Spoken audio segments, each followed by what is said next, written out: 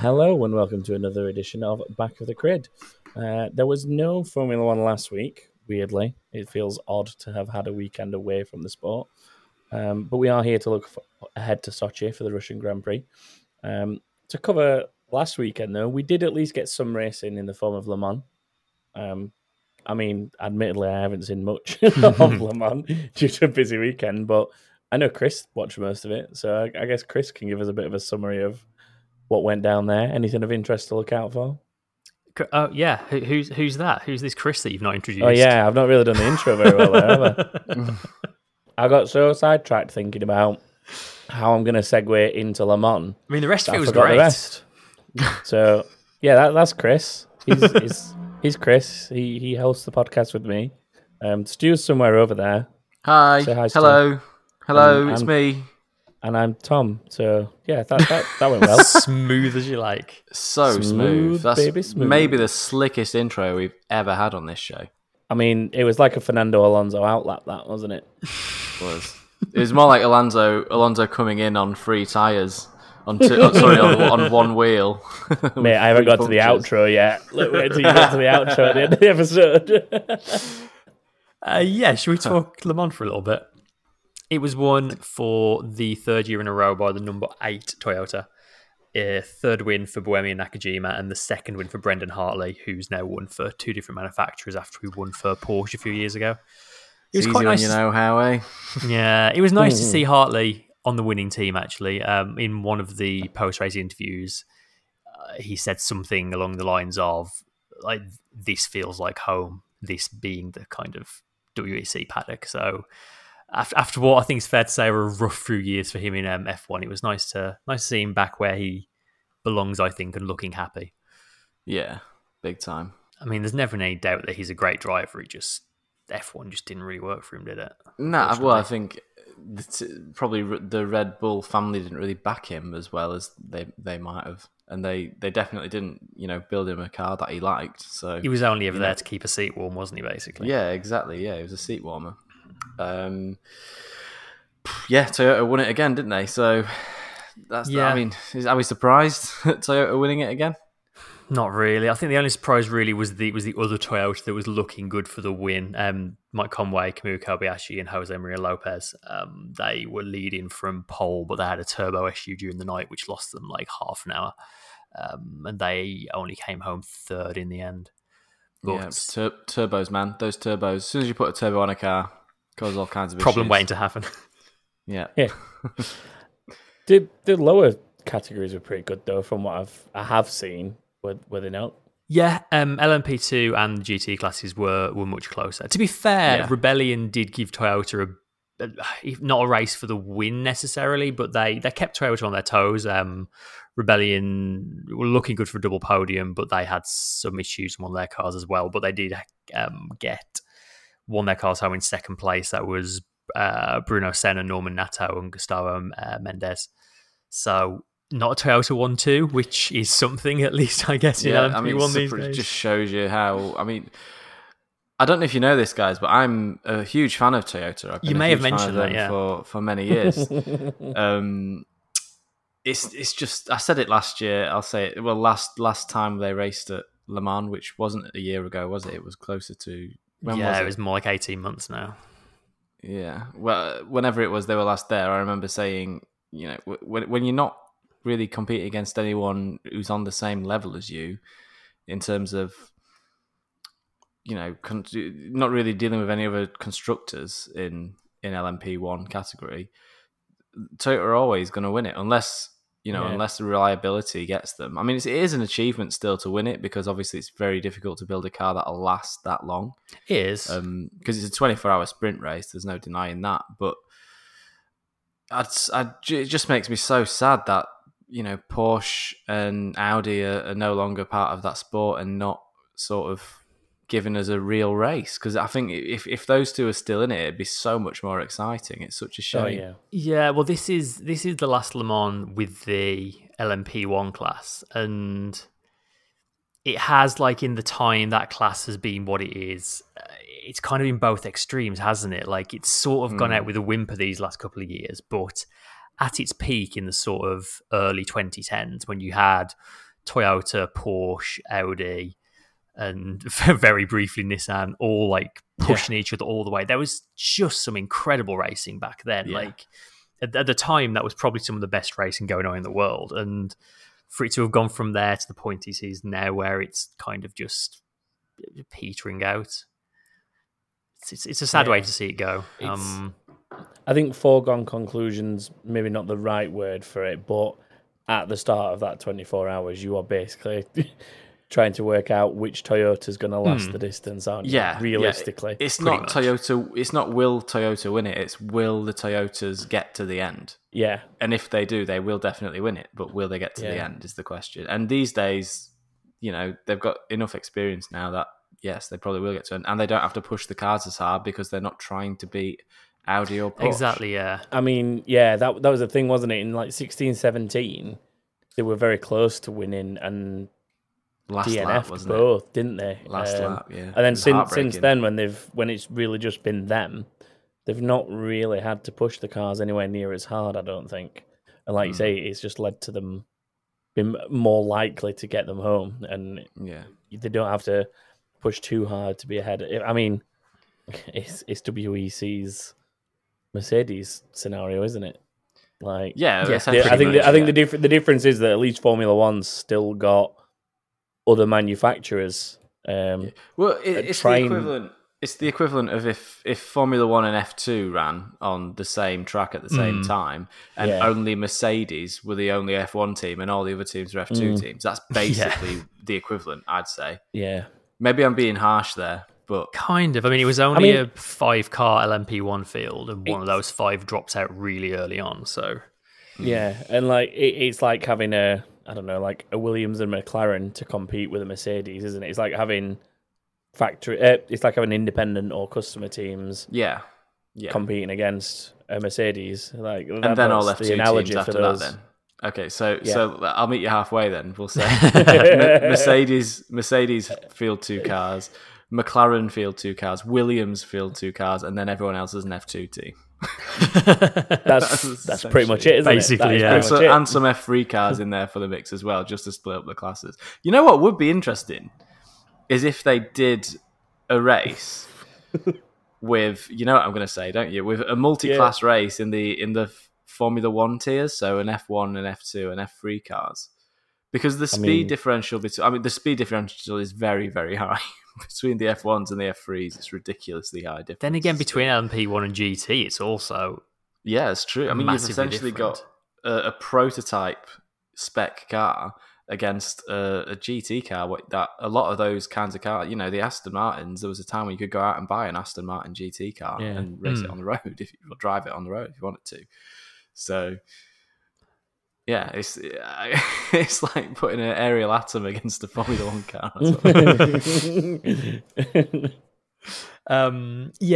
I guess we just have to hope at this point that the new hypercar class next year does what it's supposed to do and makes it more attractive. I mean, Peugeot have already been teasing their car, which is entering in 2022. Yeah. Toyota did a demo run of, because the hypercars have to be based on a real world road car. So Toyota did a demo run of their, what's it called? The GR Supersport road car that their new WEC car is going to be based on, which is an awesome looking car.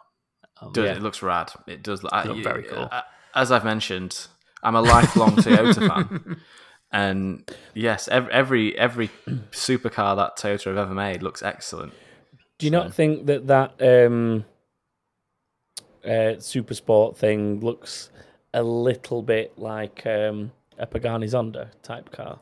It's not far off, is it? I don't know if it's because it's got those like current prototype sort of wheel arches and stuff, because it's got very much a current WEC LMP sort of look to it, hasn't it? But in terms of when you then convert it to a road car, it kind of starts to look a little bit Pagani-ish. Know. It kind of looks like an LMP1 car shrunk down to be road legal, which is basically what it is, I suppose, isn't it? Yeah, totally. It looks rad. It does look sick. It does look like an LMP1 car, that's for sure. It's a proper hypercar. I mean, if you were driving that in the street, then you'd be probably quite scared.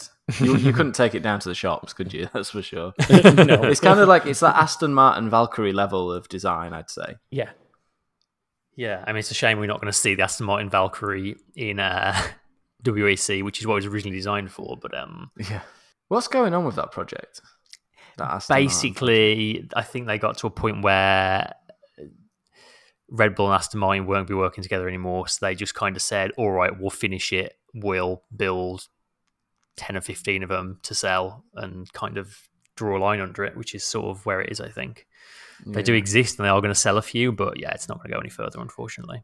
So do we know what other manufacturers are entering the WEC hypercar rules next year? See, obviously Toyota we know about. Peugeot is going to be in 2022.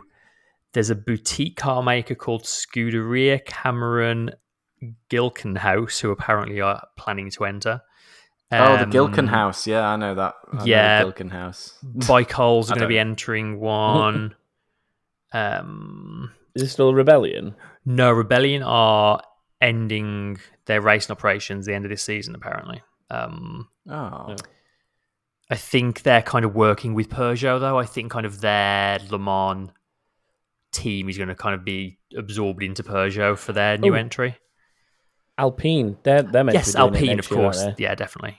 Yeah, because they had was it an LMP2 they were running this year? It was, yeah. I saw, because I was looking at that thinking, I wonder if this is a tiny little insight into where they'll go with the F1 livery next year. Yeah, I thought that. Same with Aston Martin, actually. Like, a lot of people are talking about British Racing Green for Aston Martin, but I think the current GTs in WEC is probably a closer look at what next year's F1 car is going to look like. But that's by the by. Who would you like to see in the hypercar rules? Who would be your go-to hypercar? Honestly, I mean, I kind of love to have the likes of Porsche and Audi back just to bring that whole fight back. But it would also be nice to, if they enticed in people like Pagani who already make hypercars. McLaren. Yeah, McLaren would be a great addition. One. Ferrari, maybe. I was quite happy about the Valkyrie project until they postponed it or canned it, whichever it is that they've officially done now. It seems like that car was insane. It seems like they've got a lot of people entering, but not necessarily anyone who's actually known for making a hypercar. Yeah, which is weird because it seemed like the rules originally were kind of to try and entice people who already made hypercars. Like, you've already got the basis for it, build a racing version of that and come race. And that doesn't seem to be happening currently. Like, so far we seem to have the likes of Peugeot and Toyota building a new road car as a basis to then build the racing car on, or vice versa. Yeah. Time will tell, who would be yours, Chris? Who do you want to see in there? Who of the manufacturers at the moment? What would be your dream hypercar team for World Endurance Championship? McLaren is a good shout. Lamborghini, I think, would be a really cool one to have in there. Yeah, because again, they're already making hypercars. Let's make a ridiculous racing version. I mean, Radical makes something. I know that there's a bit of a niche thing. Yeah. I'm sure Radical makes something that's very similar to an LMP car, but is actually considered a road legal hypercar. Bugatti would be a really interesting one. That's Audi Group again, isn't it? So that they've probably got a lot of expertise that they could throw at that and make a really good machine out of it. I'm trying to think of mine. I mean, it's a shame the Aston Martin Valkyrie is not going to use Aston Martin's the name you associate with World Endurance Racing, I think, or at least GT racing, and supercars, maybe not hypercars, but supercars definitely. So it's a shame they're not going to be around for that. Mercedes would be interesting. You know, the AMG one, like that's again, it's a Formula One car in the shape of a road car. So it's a shame they've not sort of picked it up either. The organisers must be really disappointed that like some of these awesome manufacturers have made cars that are like perfectly suited for it and they've just not bitten. I wonder if a few were maybe just feeling it out to see how it goes in the first year, and then once they've got an idea for it, sort of 2022, 2023 onwards, we'll kind of see some of them maybe coming to the front of it and sort of dropping these hypercars The other thing is, into like, the mix. I guess we live in a time where, like, if you run Mercedes and you're really successful in Formula One, what need do you have to go to any other motorsport other than Formula E, which is probably going to take over the world in the next 10 years anyway? But that's a different episode of a podcast. You know, like, I mean, if you're doing McLaren, you know, if you're already in Formula One, if you're a McLaren, Ferrari, Williams, not that they make any hypercars, but if you know, whoever you are, then you're getting enough exposure for your brand to not really need to bother going to any other racing series, I guess, aren't you? Yeah. I'd love Williams to make a road car. Imagine like a really bespoke, low run Williams road car with like a lot of wood paneling inside, and it all smell of leather and mahogany. Rich mahogany. This is Ron Burgundy's car. It's far more like accessible though to get into WEC than it is F1. Well, it will be with the new rules. Yeah, if you're not already in F1, yeah, that's true. Yeah. Maybe Lada need to, or Volvo. Maybe Volvo could make a hypercar, and it'd still be really boxy. I mean, they made some incredible touring cars over the years at Volvo. They do. They made some sick. You got to give them that. And the truck. Have you seen the Volvo Knight? The truck. Yeah. That thing is insane. Terrifying. Tesla. We've not mentioned Tesla. Tesla would be an interesting, because the again, it's all electric and the regulations probably don't allow for it, but it'd be awesome to see a Tesla sort of mixing it with, in endurance racing especially, it'd sort of dispel all those myths about range anxiety and stuff like that, wouldn't it? If you can get your electric race car to compete with the petrol powered in an endurance race, then you know you'd be proving everyone wrong about. I'd be very interested to know what would need to go in to get something like a Tesla hypercar to achieve the lap times that the front runners achieve, and obviously finish the full 24 hours. I'd like to see Tesla take the Garage 56 entry, they call it. It hasn't been used for a few years, but there's always a spot on the Le Mans grid for like an experimental car. I'd love to see Tesla come and like properly do a full electric go at it. Yeah, it would be cool. Yeah, Tesla have actually said that they're not that interested in doing motor racing because it sort of clashes with their image of being super green and not sort of polluting the world and being wasteful. And like motor racing is all of those things, isn't it? Exactly. Really? Yeah, it's a bit of a folly. It's not really something that you do to be conscious of the environment or anything like that. Yeah. Although you would, obviously, if you do go about it, you do it, but do it as consciously as you can. But yeah, the two don't exactly go hand in hand, do they? Yeah. There is a Tesla racing series out there, but I think it's basically a company that buys up a bunch of them and then strips them out, puts roll cages in and kind of runs them as a third party. Tesla just sell the units to them, basically. Yeah. But anyway, wildly off topic now. That's all right, old path then. It's all good. I mean, it's not like the Russian Grand Prix is going to give us a ton to talk about, so... Until tomorrow, probably.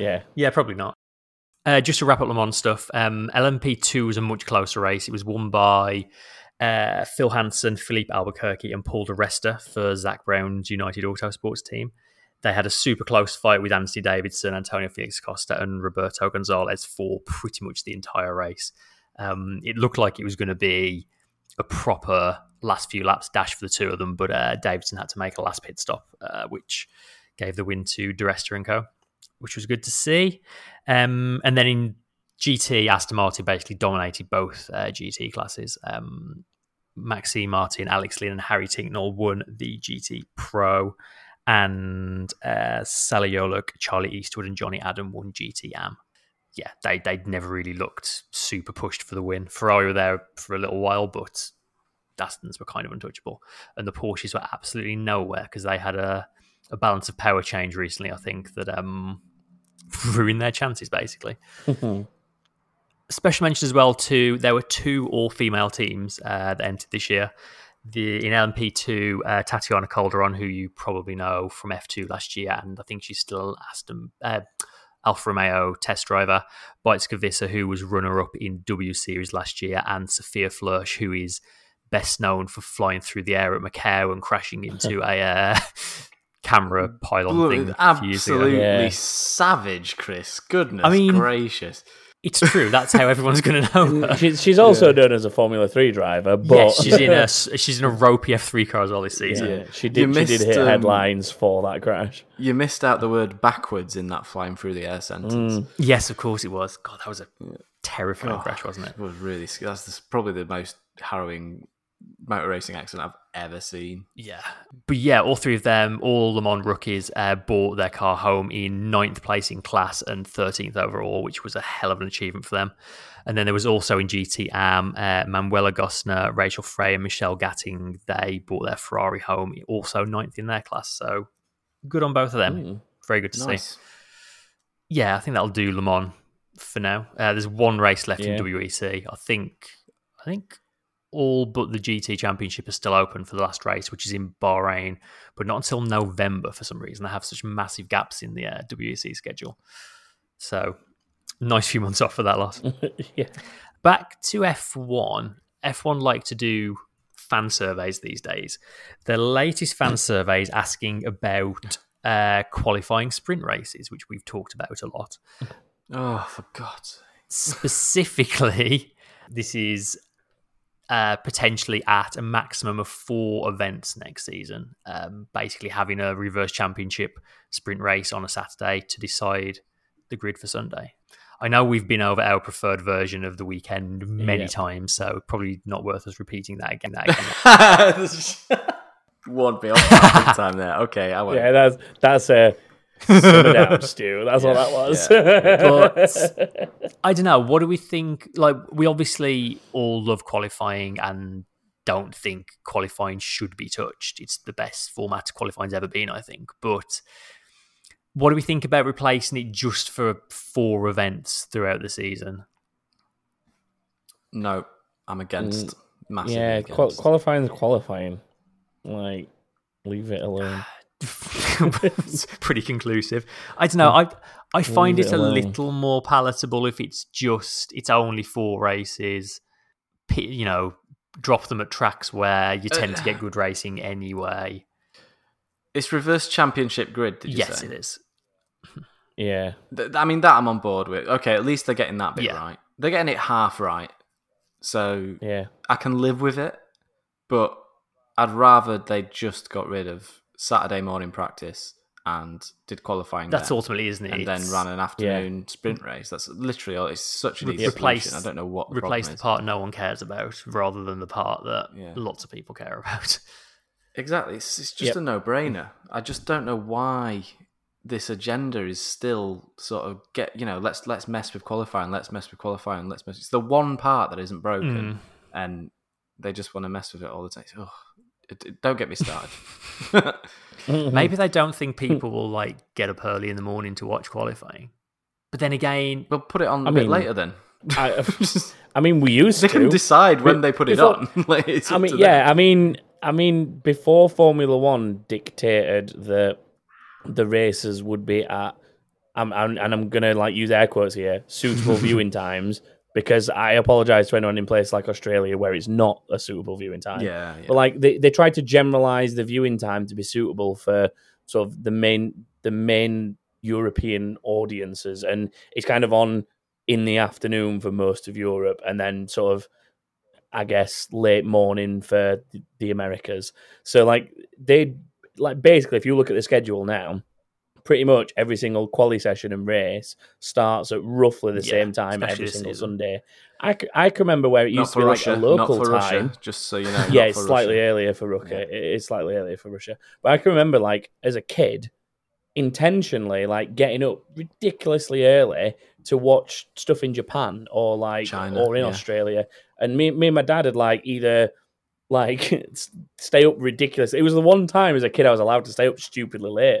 And it was so I could watch the Formula One, and I remember the sort of the excitement that had. But that was just for me as a kid. But like they can do it whenever they want. They've already Exactly, dictated the schedule's going to run when it is. Yeah, I mean, they've already changed it so it starts at 10 past the hour every race, just so they can fit adverts in everywhere. So it just shows you how much, they can manipulate the clock to their whim. So, like I don't think that argument holds up. Like, I think if they're worried about what time these things are going to start, then just change the time to a more suitable time. Plus, even if they did put qualifying on at like 6 a.m, I bet the total number of views for qualifying in a sprint race would still be a lot higher than it is currently for qualifying in FP3. Yeah, nobody watches it. If you go on Formula One's YouTube page and you look at the numbers of people who are watching FP3 highlights, even never mind actual FP3, like those numbers compared to the other sessions are substantially lower on the Formula One YouTube page. That's information anyone can see just by going on, F1's YouTube channel. Just go away and look at that if you're in any doubt as to how unpopular or how unimportant really FP3 is to the audience, and it'll tell you everything you need to know. The only reason it gets a view from me on a Saturday morning generally is because I'm watching the support series as either side. Yeah, pretty much. And I'm kind of more interested in the other stuff that's going on around it, and it just gets left on, and I kind of just watch it. Well, it's like cricket, isn't it? FP3. It's just you have it on in the background. It's not something you sit and fully engage with for the entire session. I mean, like a race on a Saturday, it would give me. This is not necessarily a niche thing, but like watching British touring cars here in the UK, if you put the channel on, you can basically sit from like, I think it's about 9 a.m. through to like 4 p.m.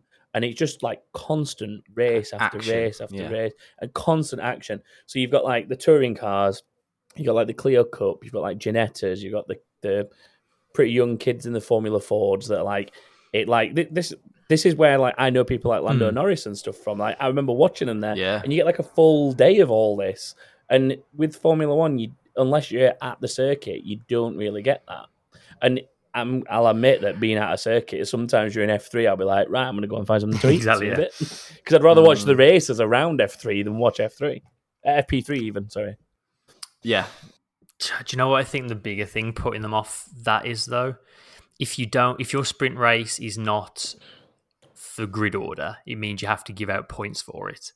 And that means there's potential for championships to be decided on a Saturday.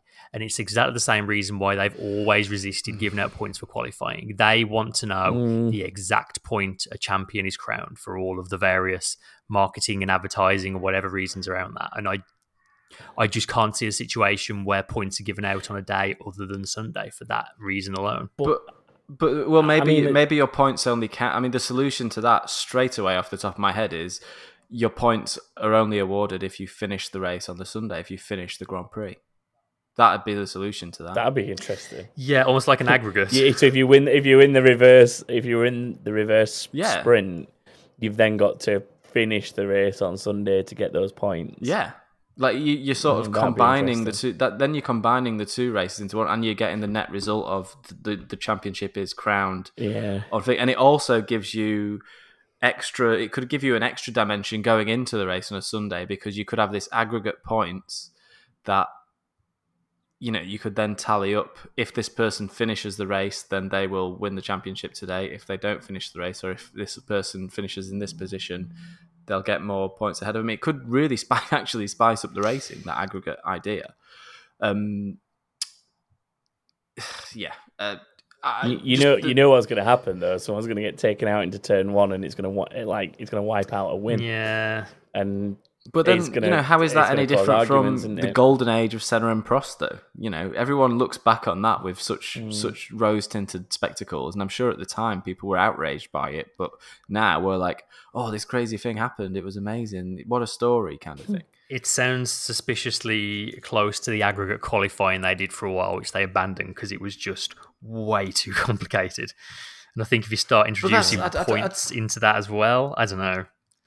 No, I don't know. I think if you it's not that complicated. If you don't finish the race on Sunday, you don't get your weekend's total of points. So you're not changing the point system in that regard. But if you do finish the race, you get your points that you earned yesterday, and you get whatever position you earned today. Even if you finish outside the points, you get yesterday's points. So I mean, I don't see the problem with getting points on a Saturday personally, because it's only the same as when Lewis wins the title in Texas every year. Exactly. Well, that's that.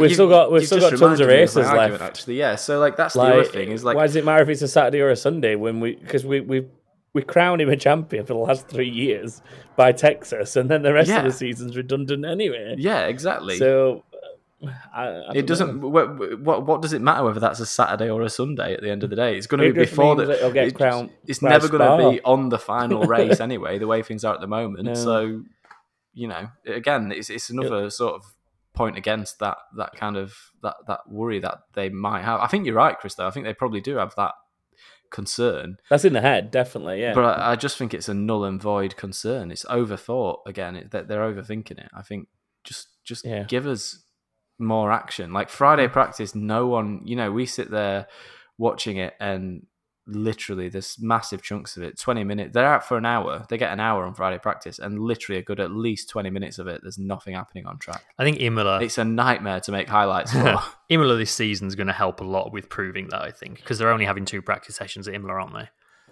Because it's going to be a 2-day event. And I think that alone is going to prove that what the team's been saying all this time about, we need our practice time, is absolute nonsense. Yeah. I mean, if they needed it, they'd be using the full available to them, 3.5 hours. So now an hour and 30 for FP1, and then an hour on the other 2. 4 hours. Or it's 4 hours, isn't it? Oh yeah, because it's two 90-minute sessions, isn't it? And then the Friday one's an hour. So you're looking at 4 hours total, and I would say on average, each car's on the track for like 2 hours of probably 4 hours on average.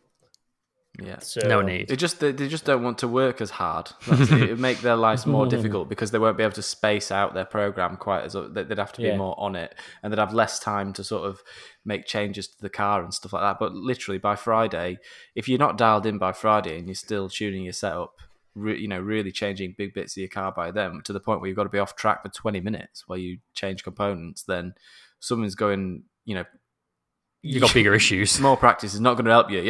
You got much bigger issues at that point.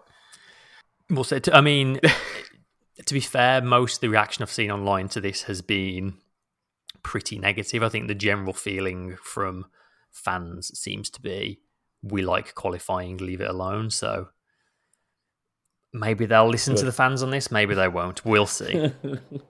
Couple of other bits. Racing Point have made...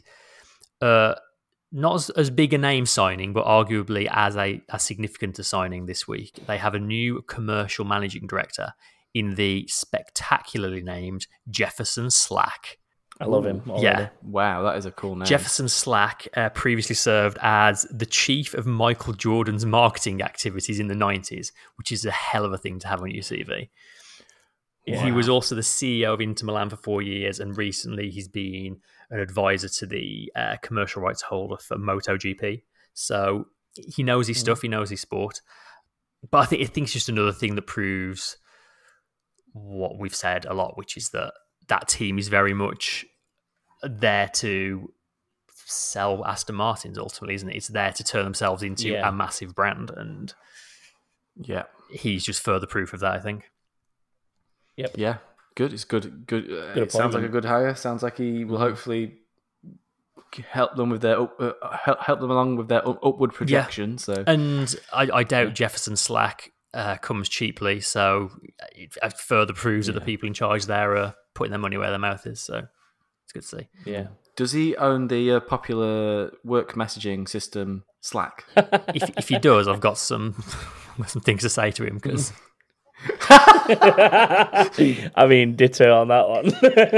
Yeah, they did update Slack recently and made it a bit crapper. That's their favourite thing to do. We've got this great thing. Let's make it work. Make it rubbish. And then a last thing. We're only really covering this because it's in the news a lot. I don't think there's really much super substantial to it, but there are yet more rumours of Mercedes being sold, knocking around. It used to be Lawrence Stroll, but obviously that didn't happen. The latest rumour now involves Ineos, who are one of Mercedes' biggest sponsors now. They're the red bits on the car.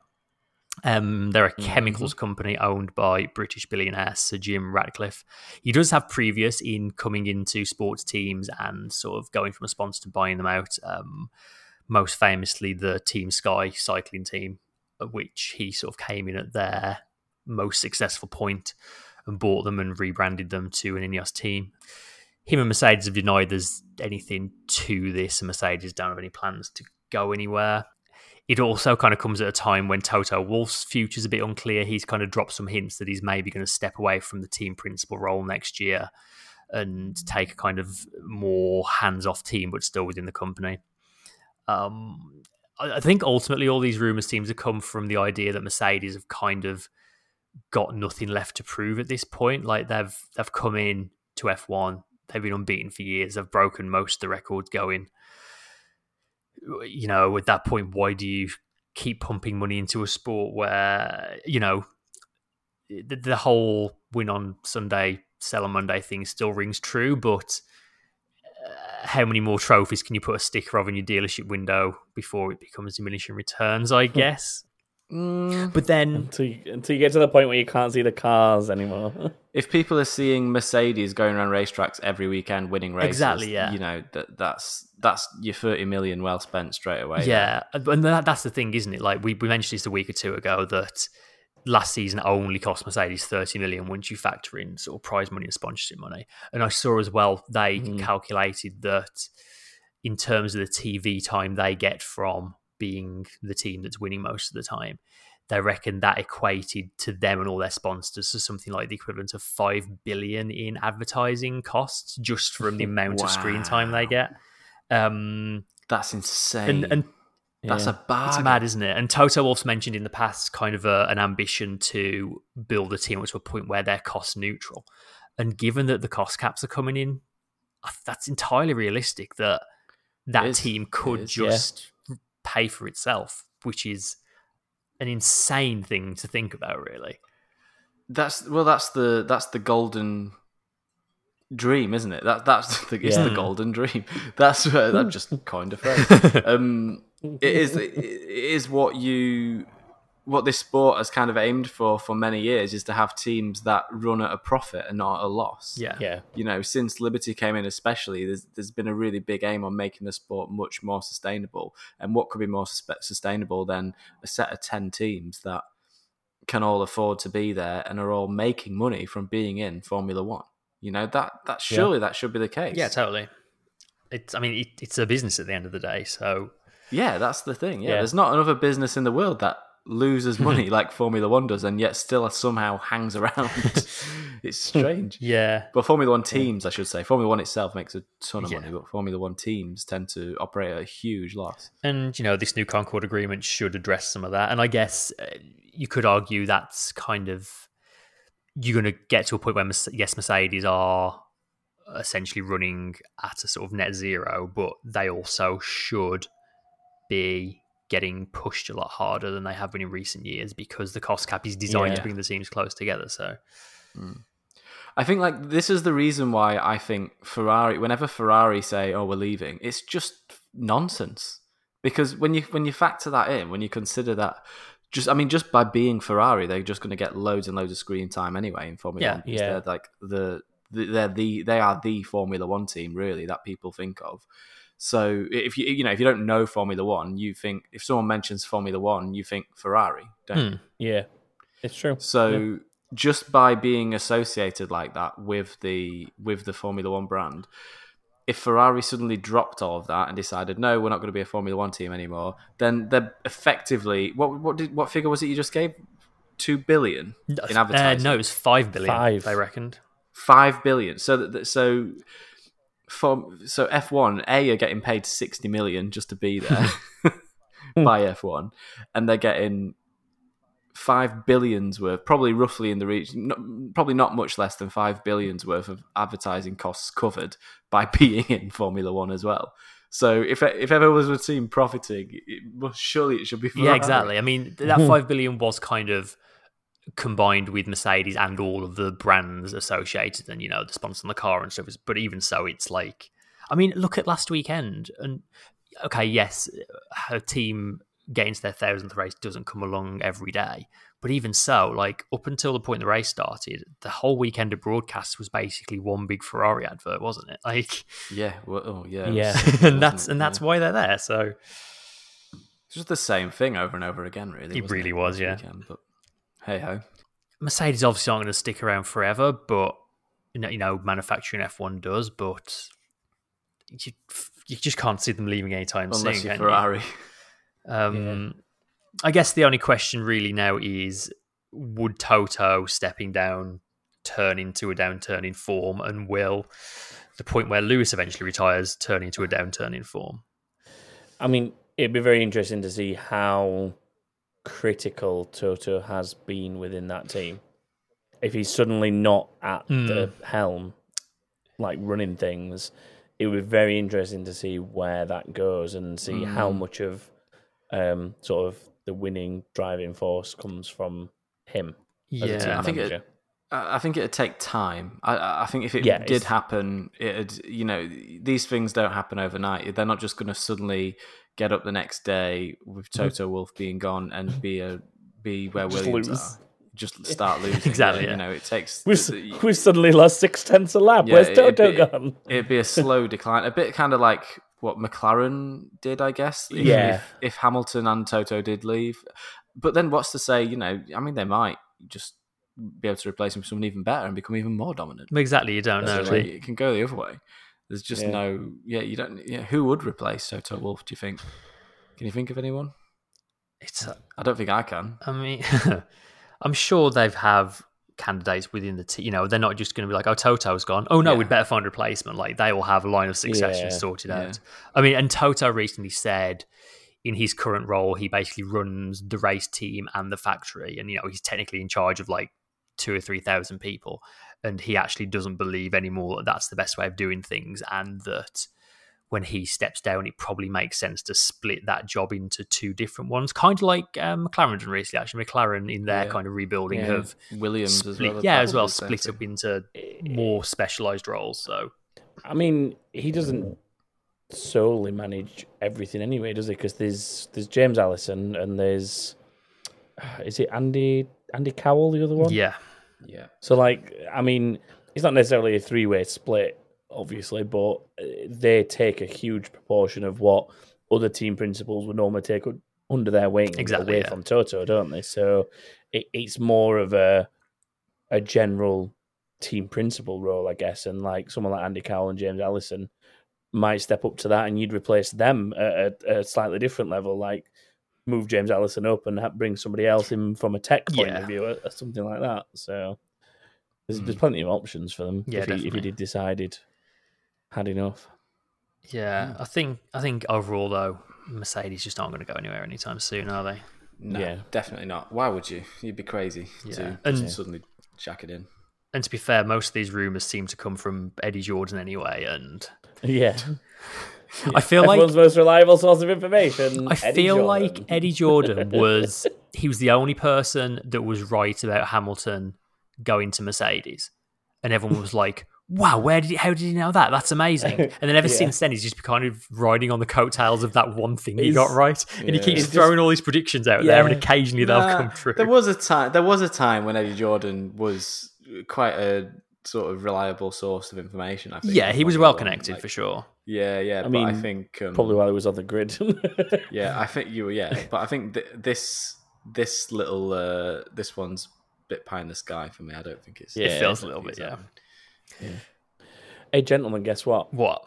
We've filled this quota of talk that's non-race specific. Yay! We have a championship. Yeah, we've officially made a podcast worth of content that we can move on to talk about the next race. And we haven't actually talked about that race once. Yeah, exactly. No, so now we can do that too. Let's do it. Okay, so let's do some storylines. Do you want to do your storylines, Stu? Sorry, I'm just treading all over your hosting there, Tom, aren't I? It's all right. It's fine. Yes, let's do some storylines. So storyline number 1 this week is, will Bottas shine at his favourite track? He's been very successful there in previous races.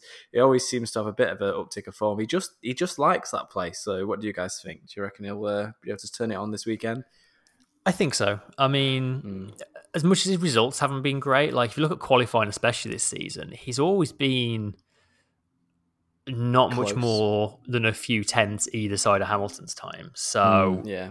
drop that to track that he obviously has an affinity for, and a track bit of luck, that maybe. bit of luck, a circuit that doesn't really lend itself to overtaking. I think he bodes well for him. Yeah. Also, I he had a good race in Mugello, really, other than his awful luck, didn't he? Pretty much, yeah. Should have won it. Yeah, I can say it wasn't really a bad race per se, was it? It was the multiple restarts probably didn't help his cause. Yeah, just circumstance. Yeah, big time. But yeah, I think he'll have a decent weekend. And I mean, part of me can't look past Lewis for certain things, but I think it's as good a weekend as any for Valtteri to really push him and try and outdo him. The next one is where will the midfield battle go next? Hopefully not into the wall down the pit straight. Last race, but yeah, I don't know. Where are we going with this one? Do we think McLaren can sort of find some pace again, get themselves back up to where they were a few races ago? Yeah, because they struggled with the last race, didn't they? I mean, yeah, didn't know that they had a car out, but yeah. Even so, the Renault was faster, right, wasn't it? Yeah, I think this will probably lean more towards McLaren than Renault, though, if I'm honest. I think. Yes. There's a couple it's not like out and out straight liney speed, is it? Like, for example, Monza. No.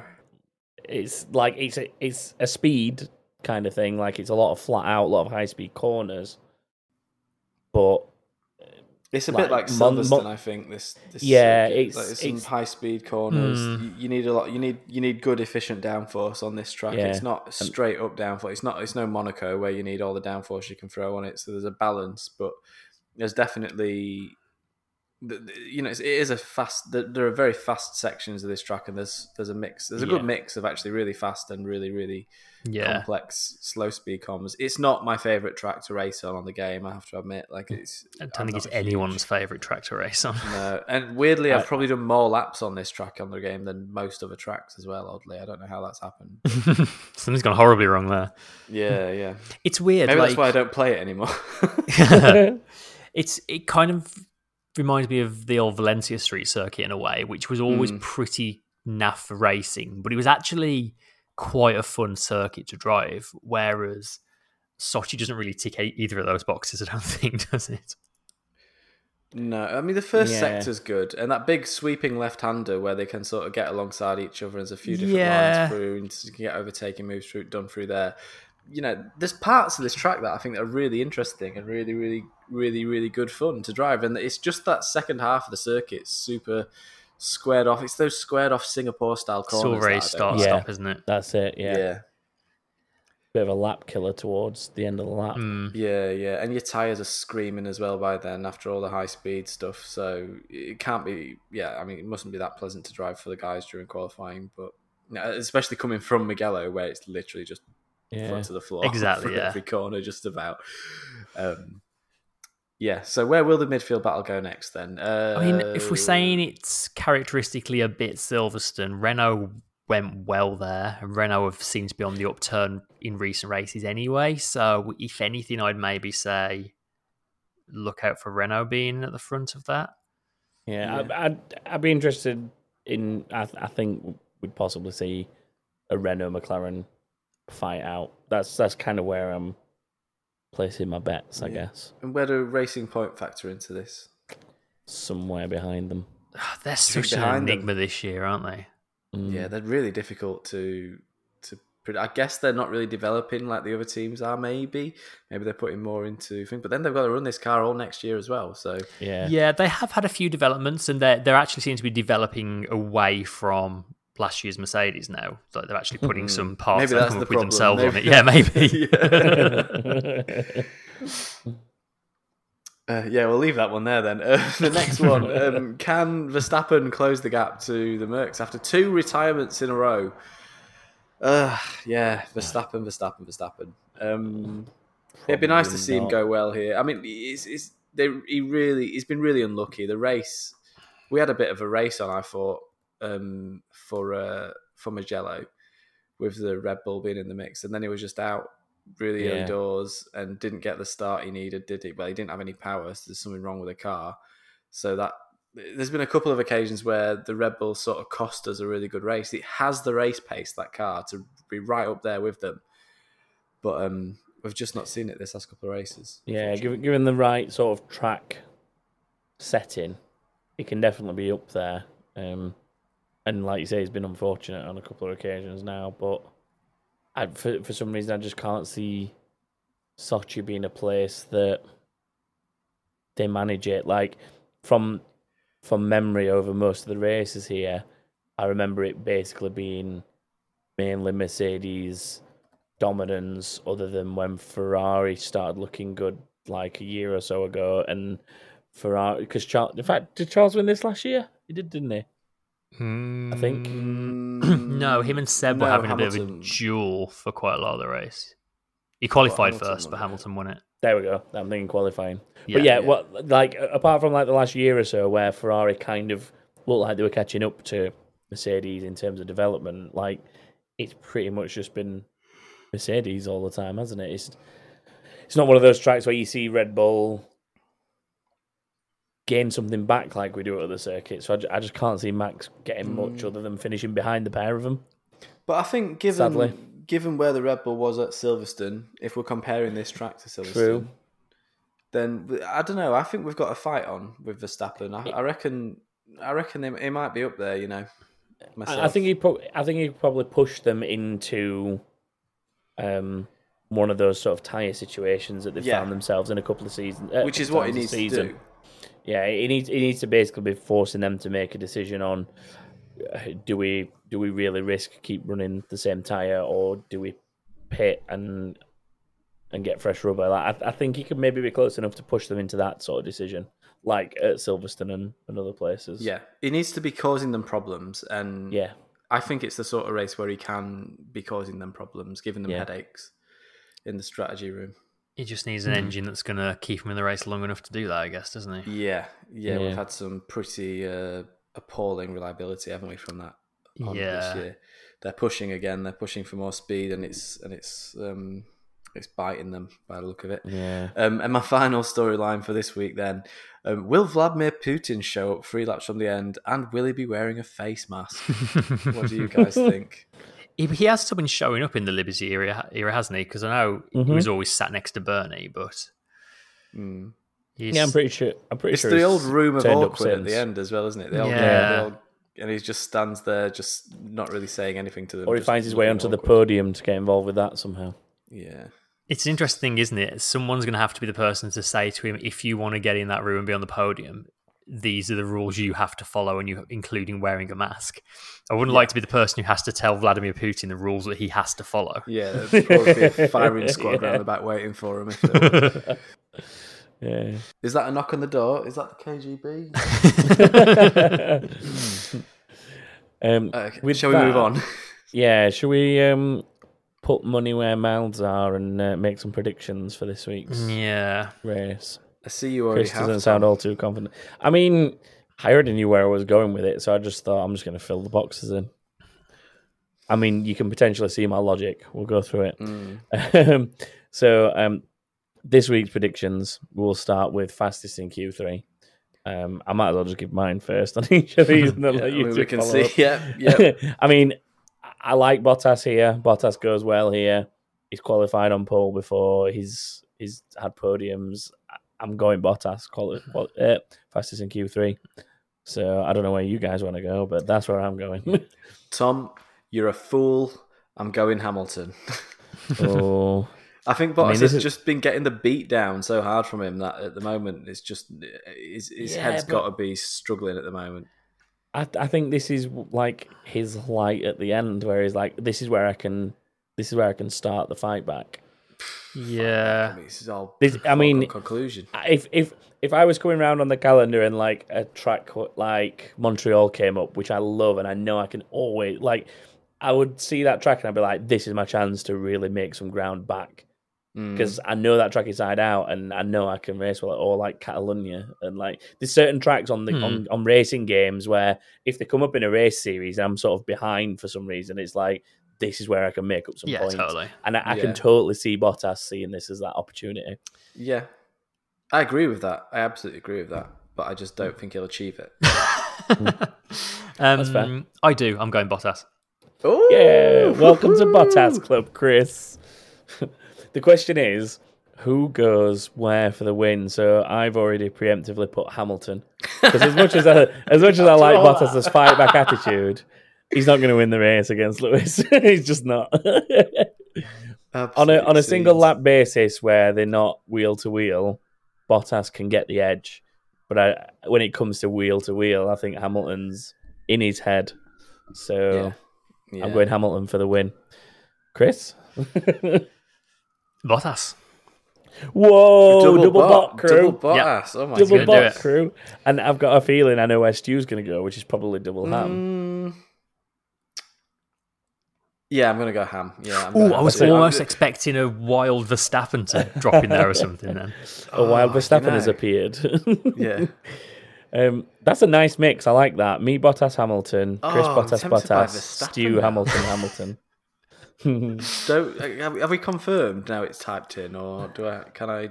Ooh, I've sown a seed of doubt in Stu's head. I'm going to go. I'm going to go Verstappen. I'm going to go Verstappen. I'm doing it. I'm doing it. Do you know what though? If that turns out right, and I've basically led you into that, I'm going to be livid.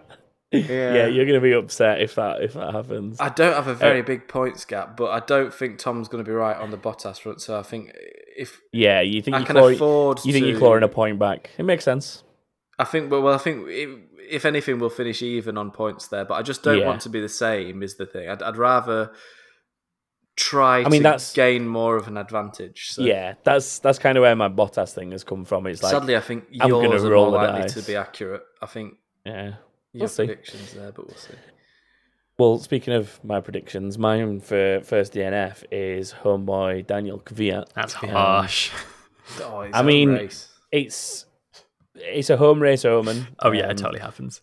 I mean, quite a few people have pointed blame at him for certain things in the past, especially here at Sochi as well. I mean, who can forget? Mm-hmm. Honestly, what the f*** are we doing here? Who can forget? So yeah, I'm going Daniel Kvyat. Stu, you can go first on this one. Well, after me. Who will be the first retirement? Kvyat's obviously got his tail between his legs a little bit because, let's face it, he was the cause of that accident. Having reviewed the footage, and I will point out now, actually, I'll take this opportunity to point out to you all that I was right. It was at the very last corner. Stu was right. It was. Yeah, we should make a T-shirt that says that. I would also like to point out on that basis that if people haven't watched the Jolyon Palmer in-depth analysis of that whole event and scenario with data-driven analysis and video footage, go watch it if you would like an explanation of how events unfolded. He comes to the exact same conclusion that I came to the day after when I reviewed the footage and spoke to you two. Who's going to go? Kvyat is a good one because he will be a bit sort of reeling, I guess, from his last race. He didn't do great at his last race, did he? It's really tough. Magnussen and Grosjean are probably... Grosjean's been in the wars a little bit. I'm going to go Grosjean. Okay. I feel like at least once per week, one of us submits Grosjean for this. At least one of us. Chris, what about you? I'm going to follow the stats this week, and I'm going to go for the driver who has had more retirements than anyone else this season, and that is Kevin Magnussen. A lot of the time, it's not collisions though, Chris. A lot of the time, it's not collisions. He's not the first. A lot of the time, it's just reliability. His brakes will go halfway. He's had a bit of both, though. He's had. You've made your choice, so I've made my choice. Deal with it. In terms of finishes, I nearly went 18, but I decided to go for a safe Classic 17. Classic 17. That middle of the road, if you're ever unsure, just go 17 kind of prediction. So I don't know which of you wants to start here. I think it's Chris's turn to It go was first only officially. 15 last year. I mean, there's a lot of walls, isn't there? There's a lot of scope to hit things and There's not much retire room that for way. error. I'm going to go slightly better. Let's go 16. I think it's going to be a bit of an attritional one. Okay. And Stu? I think it's going to be a boring race. I'm going to say 18. I'm going to be so gutted if you get a point for that, because that's where I originally thought I was going to go. I was going to go 16. No, I'm being too conservative. So you've gone completely the other way. Yeah, I was going to, but Chris went 16, so I thought I'll go the other way then. It's basically just plucking numbers out of the air at this point. Yeah, pretty much. And can we have a random driver, please, Chris? We can. And it is Please be Grosjean. Lando Norris. Ooh, tough one. That's an interesting one. 7th. Stu is straight in there with straight 7th. in there, 7th. What did he do? He was 8th last year in a worse car. I'm going to go one better, personally, and go 6th, because I think that McLaren will do all right round here. 6th was about what I was thinking as well. That's kind of probably par for his results this season as well. So given the nature of the track, 6th. I like 6th. You're going with it too? Awesome. Right, that is us done for predictions. Remember, you can join us as well by heading to backofthegrid.com, where you can register if you haven't already. There is always a prize for anyone who hits 5 out of 5 across a race weekend. So there's always something up for grabs if you've not joined in yet.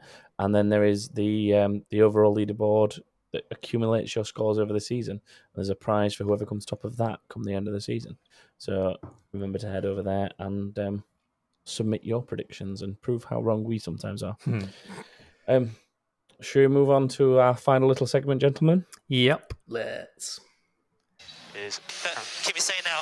But stay out. Box. Hey, man. Molly says, do you think Red Bull will retain Alex Albon for 2021? And if not, who will get that seat?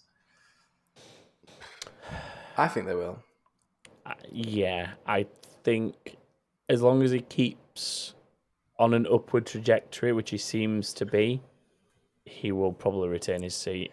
I think in a worst-case scenario, you might see him and Gasly switch at the end of the season, but if I was Gasly, I wouldn't want that, if I'm honest. Same. If I was Gasly, I'd want to stay where I was and just leave Alex to it.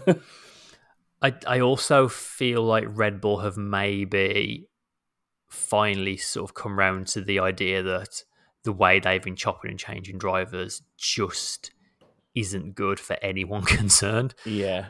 And I do think they're going to try and stick with Albon. Like they've tried all 3 of the current other drivers at this point in that seat. So I think they're sort of settled on Albon and they're going to really stick with him and try and give him everything he needs and all the chances he needs to do that, which I think is the right thing to do. There's no denying Gasly's been really good this year, but swapping them is just going to destabilize everyone again, and they're going to end up having to like start from scratch again next season with their second driver. And Exactly. Yeah. And I think another sort of part of that will probably be the fact that Tsunoda's more than likely going to have to do another season in F2 because of his super license points or something else. He's going to have to earn more super license points before he can move up. So there isn't really a threat of any of those seats being filled quickly, like for next season. So I think the safest thing for Red Bull to do across the board really is probably just stay as is. Well, that brings us on to the next question, actually. Oh, does it? Yeah, Wesley Just Paul bringing the next question. says, Kvyat, will he be around next year? Lots of good young talent out there, and his performances so far have been okay, but not great. And you're right, I think... I kind of just answered him prematurely, didn't I? His best hope right now is the fact that Tsunoda is having a bit of a downturn in form. Tsunoda needs 4th place in F2, and right now I think he's 6th. He's sort of fallen it's off tight the there. That's about right. It is very tight. Around that 4th to. I mean, it's not beyond the realms of possibility at all for him to get 4th still. It's just more that he's depending on that, isn't he? To be able to, he won't have the super license points regardless if he doesn't finish 4th. So yeah, I think if there's any way Red Bull can put Tsunoda in that seat at all, then they absolutely will. If Tsunoda doesn't get the super license points, then maybe Kvyat will get another year. But I don't think he's doing enough, is he, right now, to warrant keeping that seat, unfortunately. If Tsunoda had the points, I'd be tempted to move him. But do you know what? Even if he had the points, I would maybe give him another year in F2 anyway, because we do sometimes see the drivers being moved up too quick. Like, I think Albon, Norris, Russell coming up together was a good example of them all being pretty much ready to come up. If like they've all kind of proven that they can compete at this level, whereas sometimes a driver gets moved up a little prematurely and it takes them too long to settle, and Red Bull aren't a team that like to let people settle. So I would, if I was Red Bull, I would maybe give him another season, even if he did get the super license points, and just retain Kvyat for another year and keep things again as they are, and just let Tsunoda find his feet in F2, quite likely win the title depending on who else is around him and his form. And you might find that he's not. It depends on Honda's pressure, I guess, as well. I was going to say there's a big Honda influence in this. It depends on how much Honda want him in that seat and want to push to say, you're using our engines. We want a Japanese driver and a Japanese power car. Well, ultimately, Honda want Yuki in the Red Bull, not in the Toro Rosso. So, you might argue that they ought to get rid of Kvyat and then see how Albon does next season, and then maybe you get Yuki in the car next to Verstappen if he's doing well enough for 2022. But I think it's just the jury's out on that one, isn't it? There's so much else riding on it that it's difficult to say at this point. Yeah, but I think kind of reading between the lines from what sort of Red Bull and Toro Rosso have said, Honda are very much pushing to get Tsunoda into that seat. I mean, look at Toyota. All their years at Le Mans recently, they've had a Japanese driver in at least one, more often than not, both of their cars. Like, it's seems to be a big thing for Japanese manufacturers more than a lot of other ones, that they like to have someone of the same nationality in their cars. And I think Honda are very much pushing for that. Because the other factor is Yuri Vips. Like, if Tsunoda does end up in F2 for another year and Vips does F2 as well, I think looking at them both right now, you would probably put money on Vips outperforming Tsunoda, which then would put them in a really difficult position. Yeah, I mean, to drop into F2 like he has, and then within a few races he's earned himself a podium. That's pretty good going. It for really Vips. is. Yeah. So if he maintains that, he's on an upward trajectory, and then Red Bull find themselves with two drivers that they want to find a seat for. Yeah. So yeah. Anyone anything else to add on that? Or? I think that's it from me. I don't think so. No. Yeah. Right. That sees us done for this weekend. Well, this week, and then looking ahead to this weekend's race. If you'd like to follow us on social media, you can do so. It is Back of the Grid F1 on Twitter. You can find us at backofthegrid.com, as I said before, and on Facebook we are just Back of the Grid as well. I've lost track. See, I told you I was going to ruin the outro as well, Stu. Told you I was going to do it again. We will leave you to enjoy the Sochi Grand Prix, the Russian Grand Prix, and we will be back next week to go through a review of said race. So that is goodbye from me, and it is goodbye from these two. Bye. Enjoy seems a bit generous, but sure. Goodbye.